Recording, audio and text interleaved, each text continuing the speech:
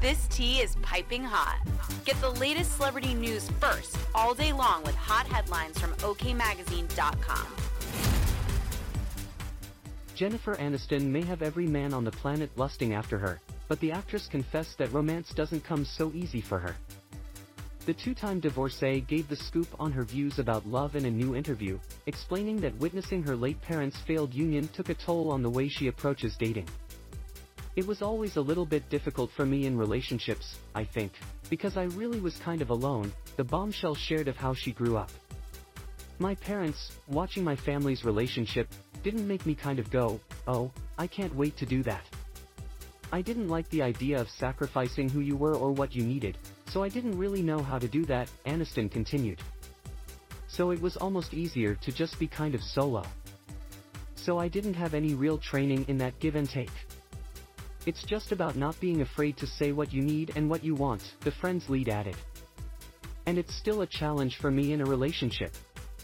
I'm really good at every other job I have, and that's sort of the one area that's a little."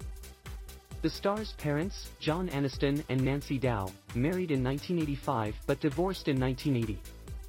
The actress married Brad Pitt in 2005 after first getting together in 1998. By 2005, the pair had split.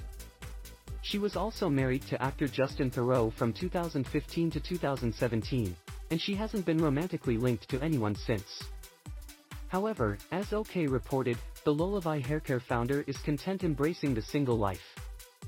She doesn't feel like she needs a relationship right now, a source recently revealed to a news publication, noting, "She's never been happier and is content enough to be by herself.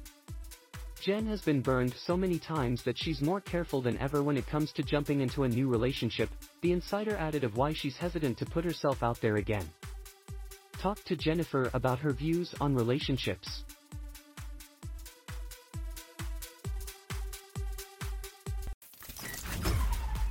We'll keep you updated throughout the day with the scalding details. For more fiery headlines, visit okmagazine.com and hit subscribe.